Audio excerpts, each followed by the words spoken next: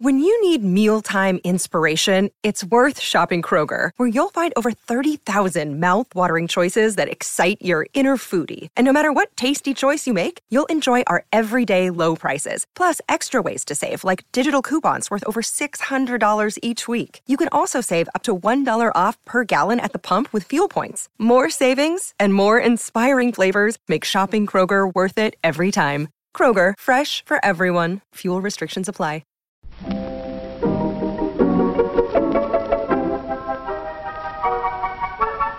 Maybe it's just that you don't know how to use social courtesy. Oh, that's old-fashioned. Watch how Lizzie Post and Dan Post Senning act as host and hostess. They know that courtesy means showing respect, thinking of the other person, real friendliness. Hello, and welcome to Awesome Etiquette, where we explore modern etiquette through the lens of consideration, respect, and honesty. On today's show, we take your questions on throwing gifts away, getting a speeding ticket with friends, a messy mask situation, and guests who offer to bring something to dinner. For Awesome Etiquette sustaining members, our question of the week is about reposting your registry when you're already married.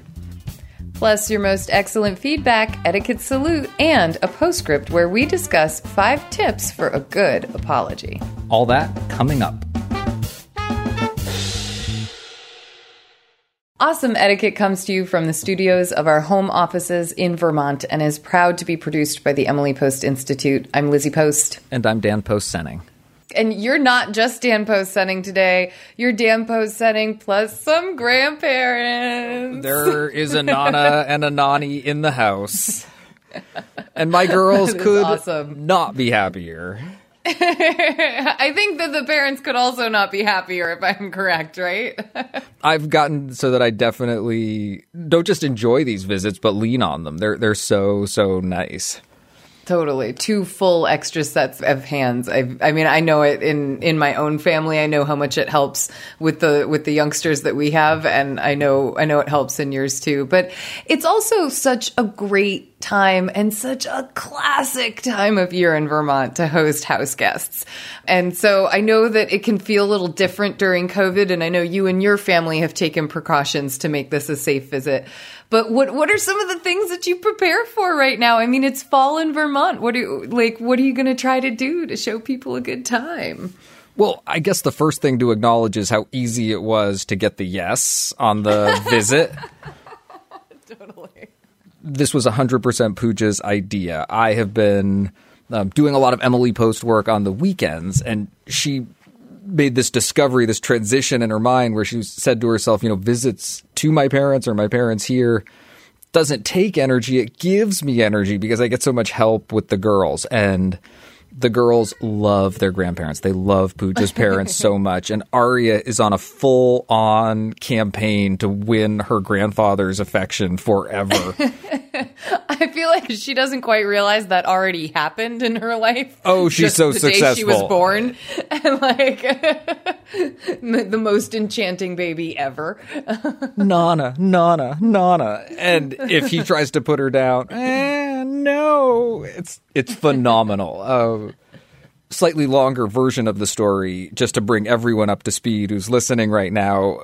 At about the same minute that Lizzie and I were scheduled to sit down and start recording this podcast, the grandparents arrived. And they were expected. This was an anticipated arrival moment. Exactly. But we knew they were coming. In the main floor of the house, just above me, are 4 or 5 very excited people who are doing their absolute best to keep the volume and the general ruckus to a minimum right now, which I so appreciate. But you have an interesting type of house guesting going on because you have switched your schedule, so you're working weekends, and that means that you've got visitors while you're working, and that's an interesting place to be for a host and etiquette because you're both trying to carve out this space that you need to occupy and are choosing to occupy, and that they're being there helps you occupy.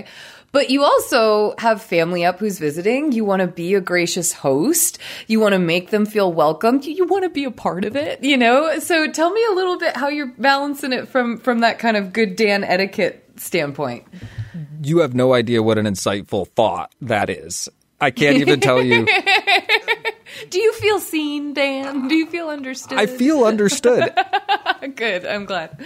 Alka came through the door. That's Pooja's mother. And almost the first thing she said to me, "Oh, it's so good to see you. Big hugs. Da, da, da, da." And I really hope that you will come visit us next weekend, she says. Very light touch. And that by us being here and maybe staying through Monday to even add another full workday, that's usually a day where I'm watching the girls, that will free up some time for you so you can come to the bigger family weekend that's planned for next weekend. There was a keen awareness of exactly the balance that you're talking about, and a very fair bargain being struck right off the bat that we're here to help. Excuse yourself, make it easy. And the thing that I would like in return for that is maybe that could set us up to spend some family time together next weekend, and you could really participate. So wait, was the announcing that on the show your way of trying to say, so Liz, can I get your buy-in for a switch out of schedules and take next weekend off? Okay, so there's all kinds of balances being struck here. And it's unfolding in real time. I love it. I love it. This is how we work. And I appreciate it. And I appreciate the flexibility that I get in the professional side of my life and on the personal side of my life. And you would ask that question about, how do you work that? And balance it as a host, yeah. It's so much easier when everybody's aware of all of those things that you are balancing. And I credit my wife with being a good communicator, with talking to her parents very clearly and setting expectations for these visits, and for having discussions when I'm not there about why I'm not there that leave me understood and feeling like I'm presented the way I would want to present myself if I were responsible for communicating all that. I love my wife, love my family, love my work. Am I lucky? Is this good? I think it is. I think everyone's drooling right now. No, I do think it's important, and I think you hit the nail on the head, that communication is the thing that makes that balance happen. You hear us talk about it, audience, in our episodes all the time, that speaking up about something, letting everyone know, almost like the opening stage of our 5 steps, where you're sort of looking at all the solutions and options. It's really good when you've got a group of people coming together to discuss all the options, or all the things, all the parts and pieces that are on the table, whether or not mom and dad are trying to get out quickly on Monday, or whether or not maybe they could linger till Tuesday, or, Absolutely. how hard Dan has to be working. Is this he's going to join us for meals, or he's going to be skipping and just joining us at dinner time? Or I think it's so important to lay it all out there. And I'm very glad that you came up with communication as the key to that answer. I think it's brilliant. And I think it's also really true in your situation. It is how it works. Pooja is a great communicator. She is. And it also helps when you have an ace in the hole, an adorably cute 1-year-old who's working all the levers of power that she has at her disposal as well. Awesome. Well, let's get to some questions so that we can get you on the way to some family time. How's that sound? Let's do it. Awesome Etiquette is here to answer your questions, and you can email them to awesomeetiquette@emilypost.com. Leave a voicemail or text at 802-858-KIND. That's 802-858-5463. Or reach us on social media. On Twitter, we're at EmilyPostInst. On Instagram, we are at EmilyPostInstitute. And on Facebook, we're Awesome Etiquette. Just use the hashtag Awesome Etiquette with your social media posts so we know you want your question on the show.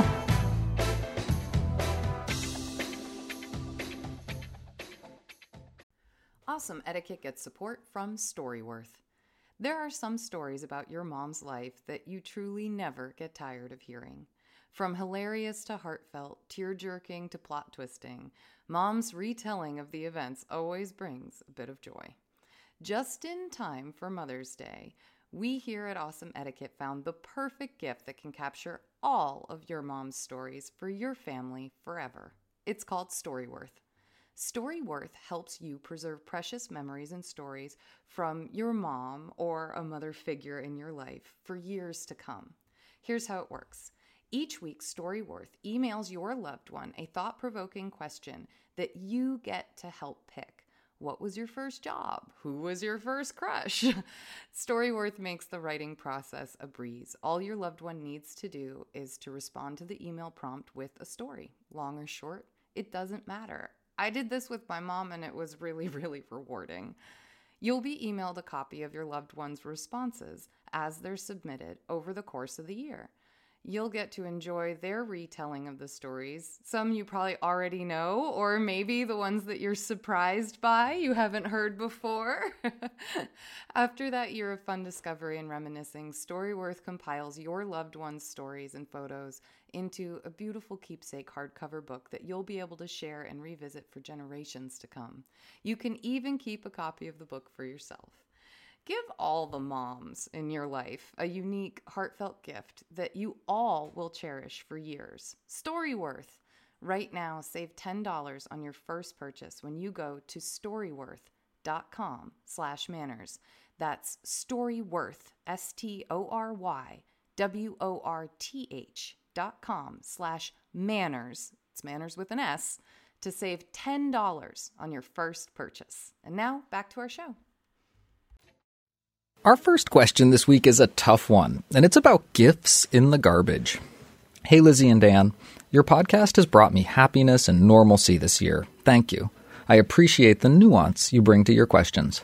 I'll get right to mine. Is it rude to throw away a gift? For context, my husband and I are not religious. Our families know this, but still gift us religious items. They send books referencing their religion and how it's right to our children for birthdays and holidays. We want to present a variety of faiths to our children on our own terms. For now, I've just been stashing these in closets, but it's become frustrating to take up our limited storage space for books we won't ever read. Am I okay to toss these items after a genuine thank you? Is my thank you really even genuine? Is a parenthetical question. It also doesn't seem fair that I have to donate these to Goodwill. No parent needs another errand. So I'm hoping for other advice. I'd love your approval to toss these items. Sincerely, Sarah. P.S. I would ordinarily never throw away a book, but this feels different. Oh, Sarah, well, on the one hand, I think you know our shows, so you have heard our advice because you've been asking for other advice. But you did kind of suggest the thing that we would suggest, which is to say thank you. And it is that kind of thank you where you write. How genuine does it feel? If it feels like disposing of the item is a chore in and of itself. And that's where, we've talked about gifts before, and we've had conversations about unwanted gifts and whether or not to broach that subject with someone or to deal with it by just simply saying thank you and disposing of the item or choosing to move it on in a direction that you feel positive about. Might be the soft way to put it.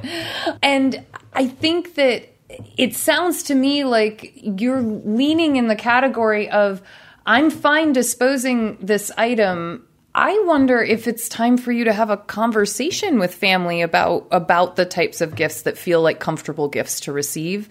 My thought had been to keep the versions of these books that allow you to do what you said you wanted to do, which was to present different religions. But if these books aren't lining up in that category for how you would choose to present a multitude of religions to your children, then they aren't, the useful books for their development. And just kind of like any book that you would get that you're kind of like, my kid wasn't into it, or we never really decided to read it, then you pass it along. Dan, what do you think about I want to throw it out rather than donate it? The donating seems like a chore. What do you think about that? Oh, Lizzie Post, you threw me what for me is the hardest part of this question. I'm sorry. And that's because I don't have a clear etiquette answer. In my show notes, I said, stuff, Marie Kondo. Because figuring out how to deal with stuff is a major issue for a lot of people. And your relationship to those physical things that accrue in your life is something of significance that there are experts, subject matter experts, that talk about that. And to me, it's less of an etiquette question, how you feel about how you dispose of stuff. And Pooj and I have these discussions all the time about the recycling bin at our house and how careful we are about being sure that everything that moves through us is either reused or repurposed, and to what extent that's a draw on us. the communication around that is an etiquette question, but the decision itself, I think, is based on things that aren't usually the relevant themes for this podcast. Right. Not that they aren't relevant to our lives, but it's just not always our subject matter. Exactly. And you're right. The idea of donating so that things aren't wasted is something that we do often suggest. It's a middle ground that many people are comfortable with. But if it doesn't work for you, that's a choice that I think you get to make. To me, that there are three very clear etiquette areas on this question that all have answers I feel more comfortable giving. And the first is the thank you and how genuine the thank you is. And I think that's one that you just have to work on from your own perspective. You have to thank people for the effort, for the thought, for being there for you, for participating in whatever event or occasion that gift was given for, even if you're not thanking for the particular gift itself. And I do think there are genuine places you can operate from and do that well.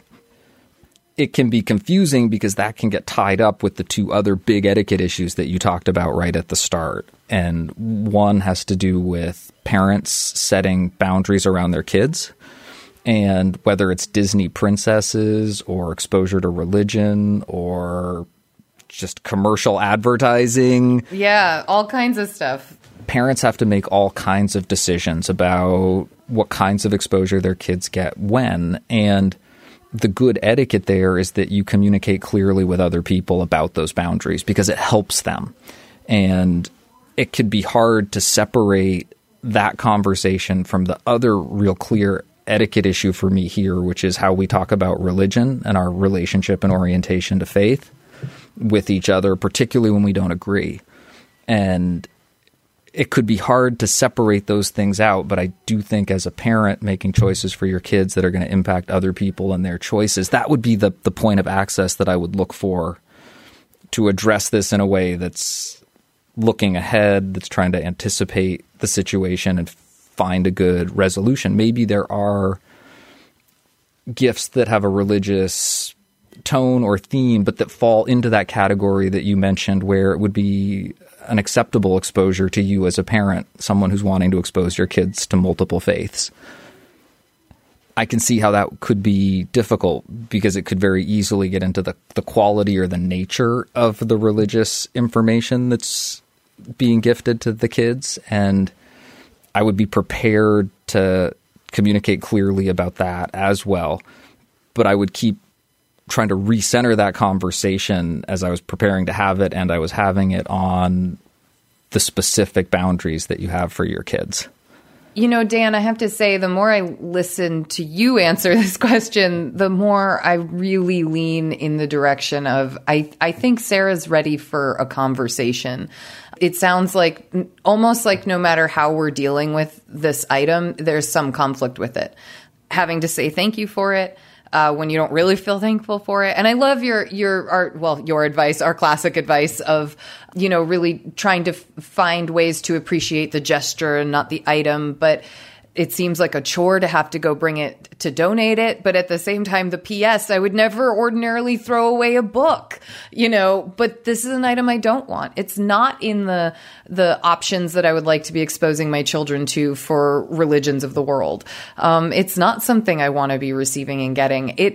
Those are all things, Sarah, that rather than the approval to throw the items out, I think you might, I don't know if you need it, but I would love to offer the encouragement to have the conversation that helps stop the items from coming in to begin with. And I don't know if you've already had that and that's why we're in this situation, but that's probably where I would be leaning as I really read through this. I think there's something to that because what I read in the question is that there's been a previous discussion about religion, but not necessarily about religious gifts for kids. And it might be that it's time to have that discussion as opposed to leaning on the previous discussions about religion in general and really focusing it in this specific area. Sarah, we hope that it can help make gift giving and receiving a happier experience. How do you go about being thoughtful? What do you do? Every time I try, I only make things worse. Is there some particular method of being thoughtful that works every time?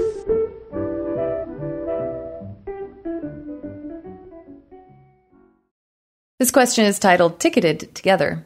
Dear Emily Post Institute, my friend was on a road trip with her friends and was driving when she got a speeding ticket.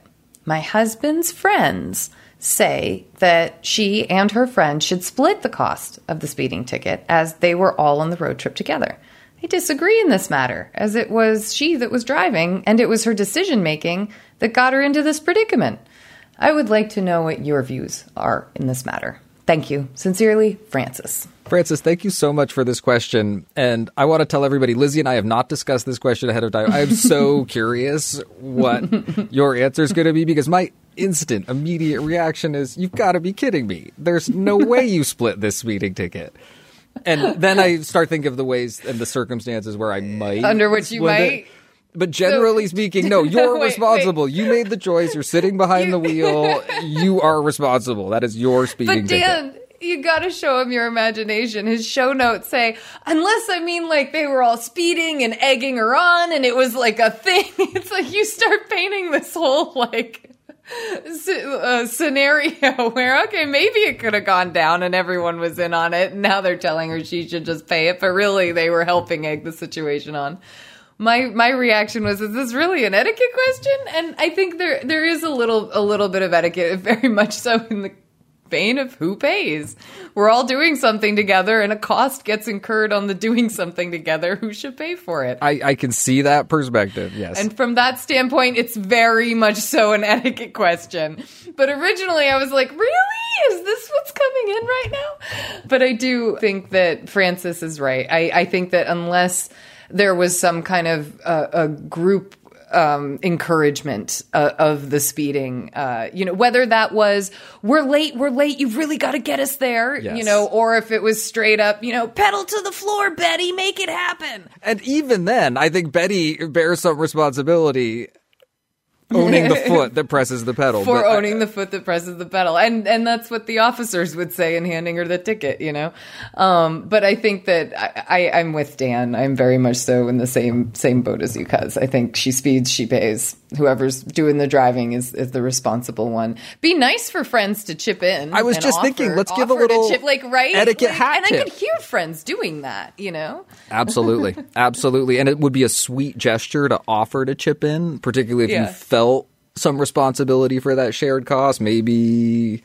it was a discussion about how late everyone was, or maybe it was just how appreciative you are that you didn't have to drive on this trip. Maybe there had been some discussion about how many drivers to put on the rental car or something like that. Maybe you were the one who was late getting out the front door and feel a little guilty that the driver was a little rushed. Even better example than the ones I was thinking of. But if those things inspired you to offer to help pay, I don't think there's anything wrong with that. In fact, I think it's a really sweet gesture, and because it would be in no way expected, I could see it being good etiquette.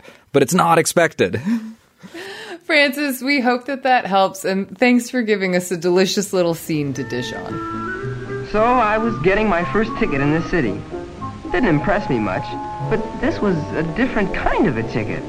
Well, I had to go to court, all right, but that wasn't new. But this court was held right in the school, and the judge and jury and the whole court were girls and fellas like myself. How about that? I didn't dig it at all.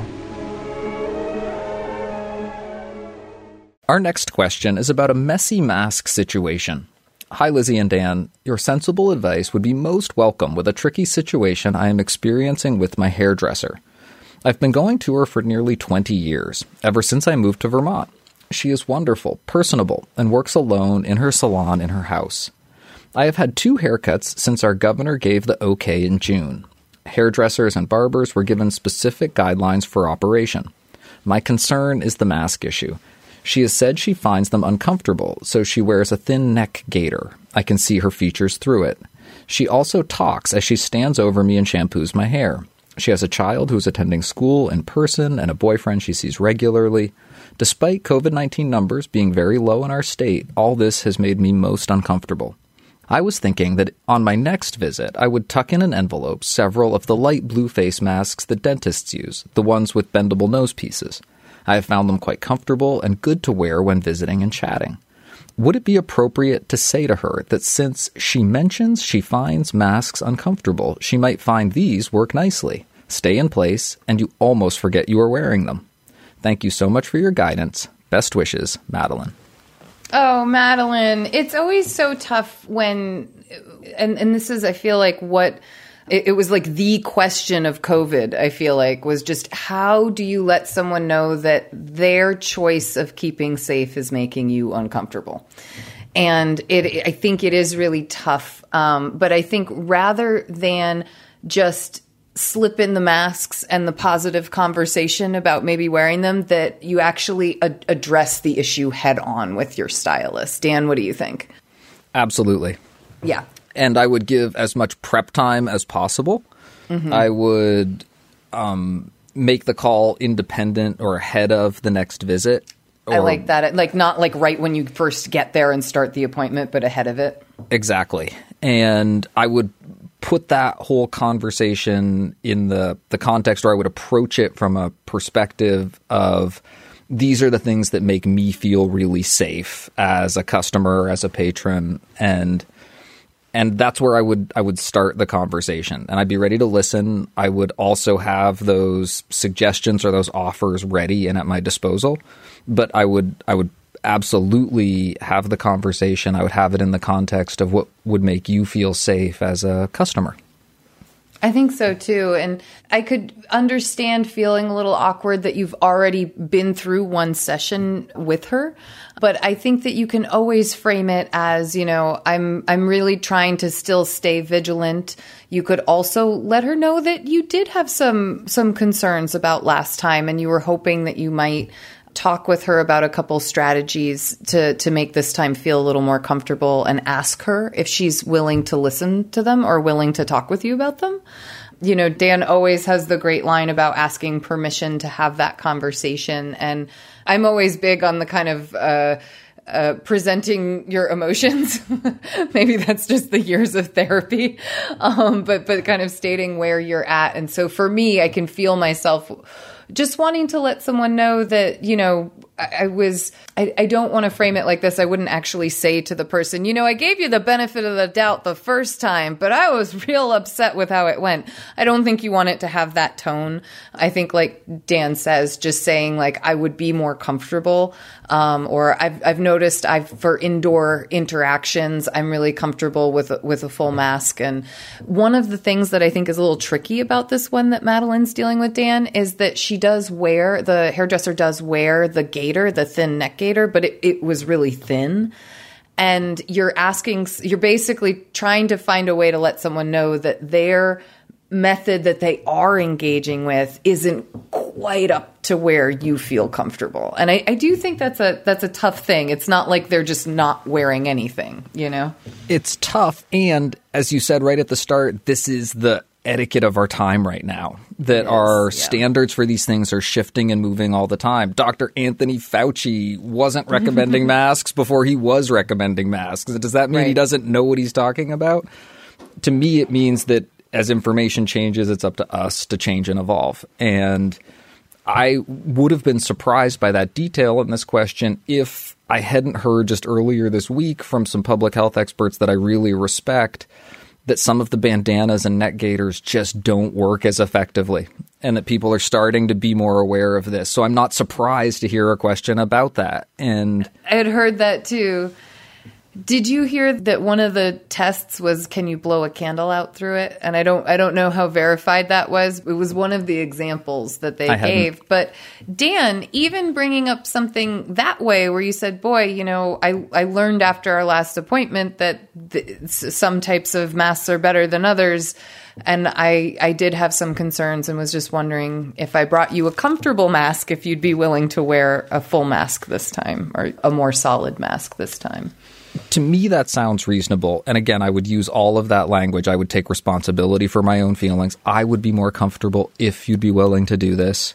You can make explicit your good intentions and your understanding of other perspectives. So language like, I really like and appreciate your business, or I know rates are relatively low in our community right now. Even just sort of talking about that and making those allowances can help someone see that you understand maybe where they're coming from or their perspective, and that it's not up to them to explain all that to you, but just to hear you. And it can be really helpful in that conversation to do that.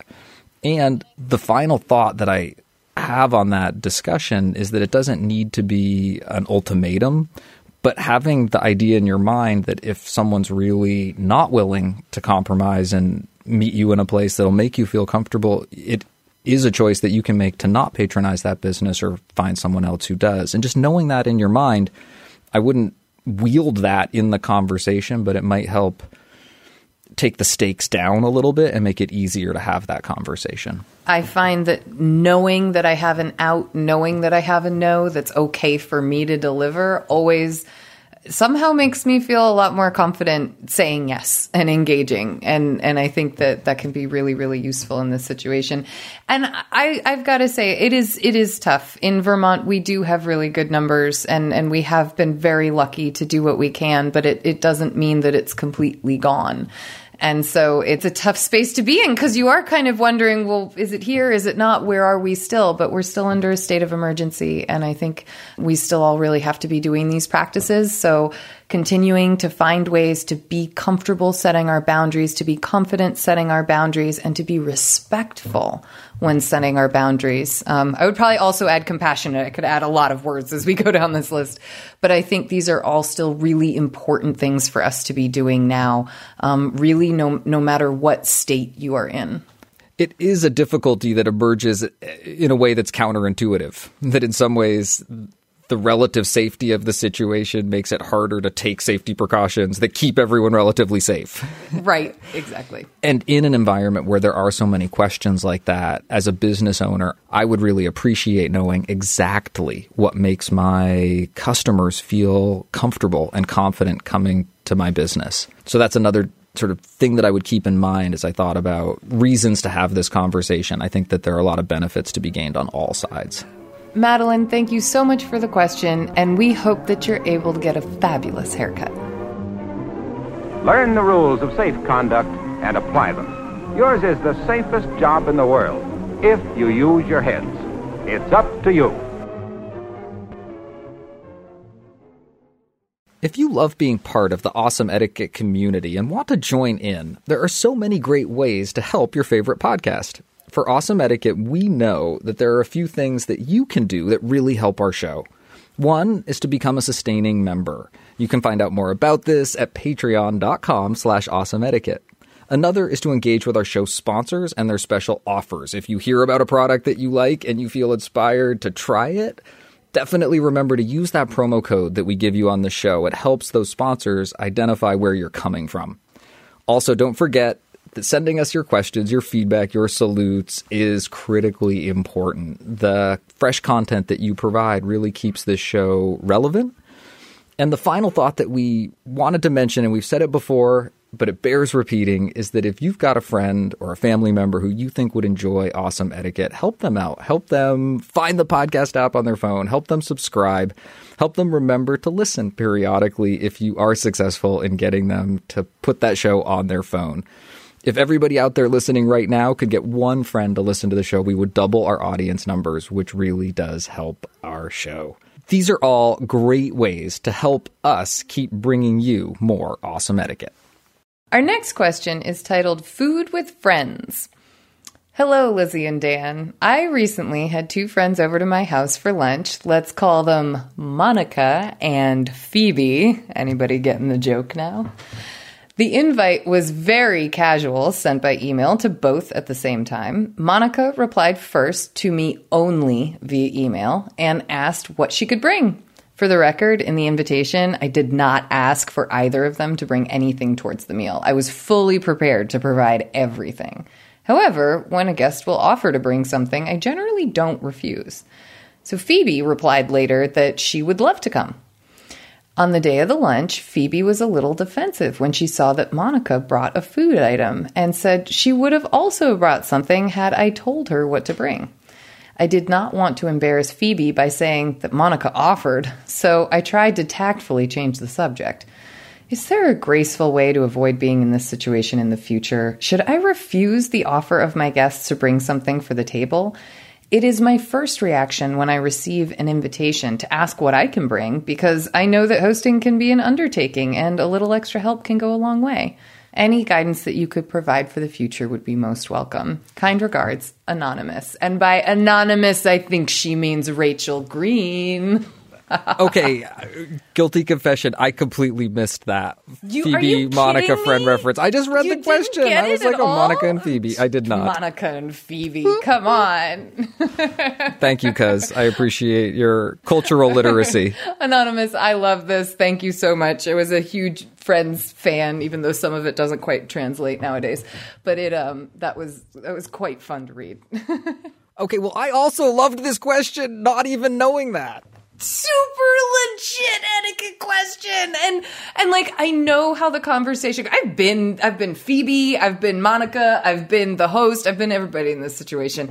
But I love how the detail for the future really made me have to think, how would you handle this to try to prevent this very thing from happening? I don't know if you can. I think you're right. I don't think Anonymous Rachel did anything wrong here. And as I was listening to you read it, the first moment my little, oh, that's a little rude antenna went up was the friend in her moment of defensiveness saying, you as a host should have told me what to bring so I wouldn't feel inadequate here. And I don't think that's exactly what she said, but I guess I can picture how this gets said. But yeah, keep going. No, it's not. It's not. Those aren't the words, but that's the moment, right? Dan makes it sound down near vicious. And I don't know if you can live your life anticipating a rude reaction to things and preventing anyone from ever having that feeling. And I think it would be hard. Or we wouldn't need continued books on etiquette. We'd just have the answer for how to prevent that from ever happening. I do think there's a question of emphasis that really does matter here, that if you're presented the dish or the offering for the gathering and you're oohing and ahhing and gushing and making a big deal out of it in front of someone who didn't do the same thing, that there could be a question there that's rude. Agreed. At a 3-person gathering, I can see how no matter how you handled it, it could be something that the third party or the other party would pick up on. And there might not be a tactful way to both receive that gift well and keep receiving it from being noticed by the other people present. And I don't think that Rachel was in a great position once Monica had offered to bring something to then mention to Phoebe, by the way, Monica offered to bring a dish.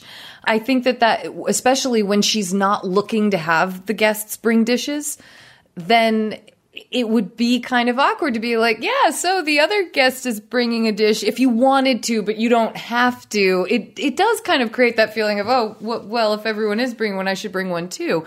And that would happen if you tried to head it off in the early stages and warn Phoebe that, Monica was bringing a dish. Or it would happen in this situation where Phoebe shows up and feels a little like, hey, I would have brought something had I known. I just didn't know I should have offered, And here's the difference is you've got one friend who receives an invitation, sees that it doesn't have anything requesting anything of her on it, and she just says, that would be awesome. Thanks so much. Can't wait. There's nothing wrong with that. But you've got the other friend who says, that would be awesome. Can't wait. Can I bring anything? And it automatically kind of makes Phoebe look like she's not quite as invested or thoughtful or something when that's not true necessarily. Is it? Is it true? I don't think it's true. No, okay. I think you're getting right at the heart of the matter. And that's it. That isn't an expectation. And the confusion here comes from, or the awkwardness comes from that moment where Phoebe feels bad that she didn't offer. And I just don't think that's up to Rachel to manage that. Right. I would encourage, it's in some ways my etiquette advice here is for Phoebe, which is don't feel guilty about what you didn't do. Yeah. That if you learned something in this moment that, some people, when they get an invitation, ask if they can bring anything, almost as a matter of course. Mm-hmm. And some hosts don't always ask you. That's the other part of it, right? Hosts don't always ask you to bring something. Nope. And if you liked that exchange or the way that worked for that other person, that's a little learning moment where you say, I could do that in the future. Or if you don't feel bad about not bringing something. Here's the place where I think you could have some advice for Anonymous, because we've basically told Anonymous you can't really head this one off at the pass too easily. So I then focus on the moment where you realize Phoebe feels bad. Yes. And that's where my brain says that as soon as Phoebe pipes up, we throw some heavy, heavy reassurance on Phoebe. Phoebe, no, my intention was not to have anyone bring anything. I was so glad that you just said yes. Monica had, this is the place where I don't know. You make the choice whether you throw Monica out there. I don't necessarily think it's bad to do it. Monica just made the offer the way people casually do sometimes, and I decided what the heck, I'd say yes. But I had totally planned on serving everything. Don't worry about it. The gift for me is your presence here today, or I'm just so happy. Here, have some wine. There we go. But no, you're right. It's that tone, that moment, that seizing the opportunity as a host to tell your guests, no, you did nothing wrong. You're meeting every expectation I had of you. The worst thing that could happen in this moment, I wouldn't say it like this, is for you to feel bad about something you didn't do. Right. But that's what you're trying to communicate. Anonymous Rachel, this is going down as, I think, one of our best etiquette questions ever, because almost unsolvable in terms of how to head it off from a future standpoint. And yet a true moment of etiquette and trying to figure out the right thing to do and how to protect your guests and make them feel good. Oh, there's just so much good stuff in here. Anonymous Rachel, thank you so much for this delicious etiquette question. And we hope that this helps you have great relationships with your friends moving forward. Thank you for your questions. Please send us updates or feedback on our answers to awesomeetiquette@emilypost.com. You can leave us a voicemail or text at 802-858-KIND. That's 802-858-5463. You can also reach us on social media. On Twitter, we are at EmilyPostInst. On Instagram, we are at EmilyPostInstitute. And on Facebook, we are Awesome Etiquette. Just remember to use the hashtag AwesomeEtiquette with your post so that we know you want your question on the show. If you are loving Awesome Etiquette, please consider becoming a sustaining member by visiting us at patreon.com/awesomeetiquette. You'll get an awesome ads-free version of the show and access to bonus questions and content. Plus, you're going to feel great knowing that you help to keep Awesome Etiquette on the air. And to those of you who are already sustaining members, thank you so much for your support. It's time for our feedback segment where we hear from you about the questions we answer and the topics we cover. And today we hear from Mary. This is feedback that came via Facebook. I listened to the latest episode and the discussion of pronouns. It lacked the singular use of they, them. Someone who has declared herself to be non-binary wrote she prefers they, them in reference to herself. Themself. Mary. Mary, thank you so much. I was re-listening to our answer on this question, and I was really disappointed in myself that I didn't give a they-them example. So thank you for including it in some feedback and giving us the opportunity to do that. Now we'll hear from Amanda on episode 316 and the question about feeling underdressed at a family event. Hello, Lizzie and Dan. I truly enjoy your podcast and appreciate it. Hello, Lizzie and Dan. I truly enjoy your podcast and appreciate that it comes every week, no matter what. You addressed a question about a party guest who did not dress appropriately for the occasion and engaged in freestyle dancing. You suggested that if she was close to the upset relative, she could apologize for her actions or discuss the issue. I have to disagree. I would not be surprised if this were a male family member who felt entitled to judge a younger female member of the family. Women apologize too much. This woman should not have to apologize to anyone for the way she dressed or danced. She was not wearing jeans to a black tie event. She was not stage diving. If anyone should apologize, it should be this relative for making her feel uncomfortable in her own skin. It is the height of decorum to make those around you feel comfortable, not to chastise them for enjoying a moment. Kind regards, Amanda. Amanda, thank you for bringing up this point. It's absolutely important, and I want to invite you to stick around for the postscript, where we're going to be talking about the elements that make a good apology and looking at how we issue apologies effectively and when it's appropriate. This is certainly an interesting issue that you bring up. Thank you for the feedback. And thank you for sending us your thoughts and updates. Please keep them coming. You can send your feedback or update to awesomeetiquette@emilypost.com or leave us a voicemail or text at 802-858-KIND. That's 802-858-5463. It's time for our postscript segment where we dive deeper into a topic of etiquette. And this week we have another spin on good apologies. And I like this one because it's going to make you think. And I want to promise our listeners that this postscript did not emerge as a response to our feedback. This was something we had been thinking about and in many ways addresses the question of when is an apology appropriate, and when it is appropriate, what are the elements of a really good apology? Our source material for the postscript this week is an article that was published in Psychology Today about how apologies function and that offers some tips on how to do them well. So we're going to use that as a jumping off point for our discussion. For those of you that are patron subscribers, that are sustaining members of the show, we will put a link in the comment section for the show. And for those of you that aren't sustaining members, you can look at the Awesome Etiquette Facebook page for the link. The title of the article are The 5 Ingredients of an Effective Apology on Psychology Today. The article begins with a look at where apologies come from and how they are most effectively delivered. And the essential question that the article asks is the purpose of the apology to make you feel better or make someone else feel better?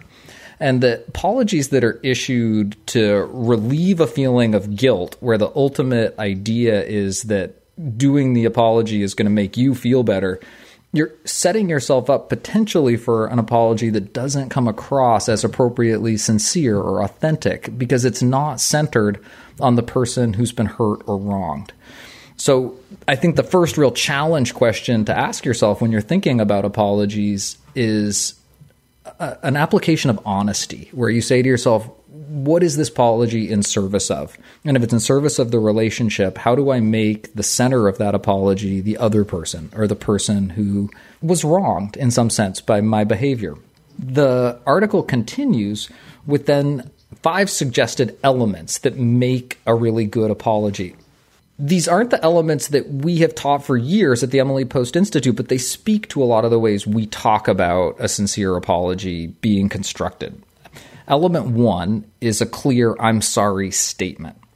Element 2 is an expression of regret for what happened. Third comes an acknowledgement of the social norms or expectations that were violated. This is followed by an empathy statement, acknowledging the impact of our actions on the other person. And then the concluding final 5th step is a request for forgiveness.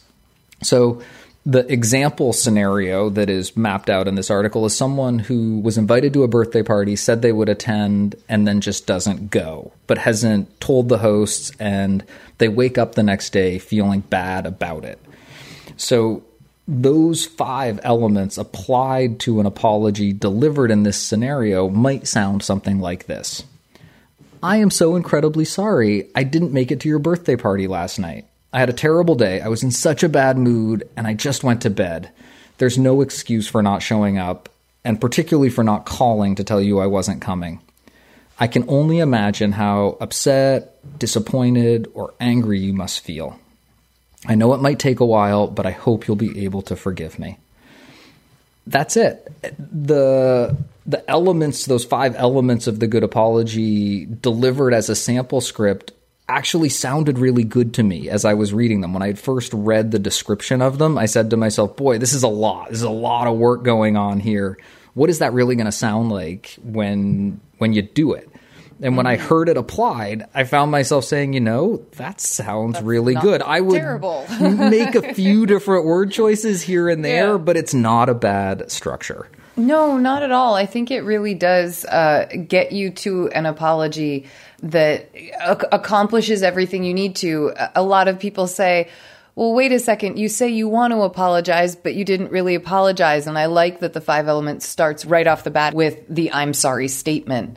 And you just really clearly get across what it is that you were expressing regret for with that. Those two kind of, I feel like, go hand in hand. I think these other elements are really good. Acknowledging that you stepped outside, whether it's because you got angry or because you left somebody hanging or whatever it is, acknowledging that that's not what should traditionally happen in this relationship or in this exchange, I think is important for sure. These are great points, Dan. I'm so glad you found this article. Well, and it's funny too, because those first three are a clear mapping onto the advice that we would give. Mm-hmm. The fourth element, the empathy statement, acknowledging the impact of the offensive actions, was a place where I found myself saying, that's an elaboration on the way we often talk about this that I appreciated hearing, where you make an effort to explicitly show that you understand how this might feel for the other person.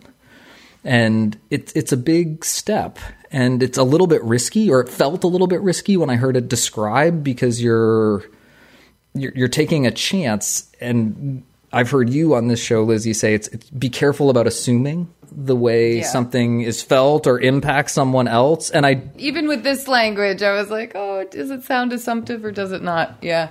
And I think if you're taking care with it, there's a way to do it well here that really shows that you're making an effort. Whether you hit it exactly right or not, I think the other person can read it as a genuine effort to understand things from their perspective. And the request for forgiveness, the concluding step, I think has got to help with that. That if that leap that you take into sort of thinking about the impact on other people is followed by a genuine request that the other person would forgive you for it or excuse you for it in some way, is a way to acknowledge that I've made an effort to put myself into your shoes, but not to see things from my perspective, but to really ground this apology in a meaningful way. I like the request for forgiveness because it acknowledges that to close the act of an apology and to kind of heal that relationship, I think acknowledging the forgiveness aspect of it is important. I think a lot of the times we just brush over that and there's the I'm sorry and then kind of nothing, and it's just assumed you're back to normal.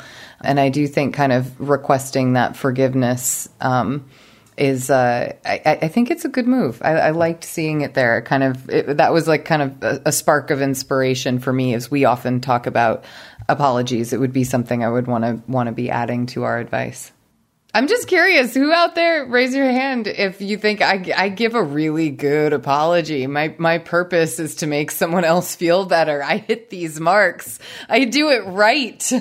I would love to hear from you, and if you feel like you've got good apologizing skills, or if you pick something up from this that maybe might make you refine your apologizing skills. And it's funny that you land it's there. It's good there too, but I so appreciate your positive angle on this that, is there anyone out there that feels like they nail it? Like, this is really good, because I couldn't help myself. I think about the scenarios, because they often happen very publicly, where someone issues an apology that falls short for some reason.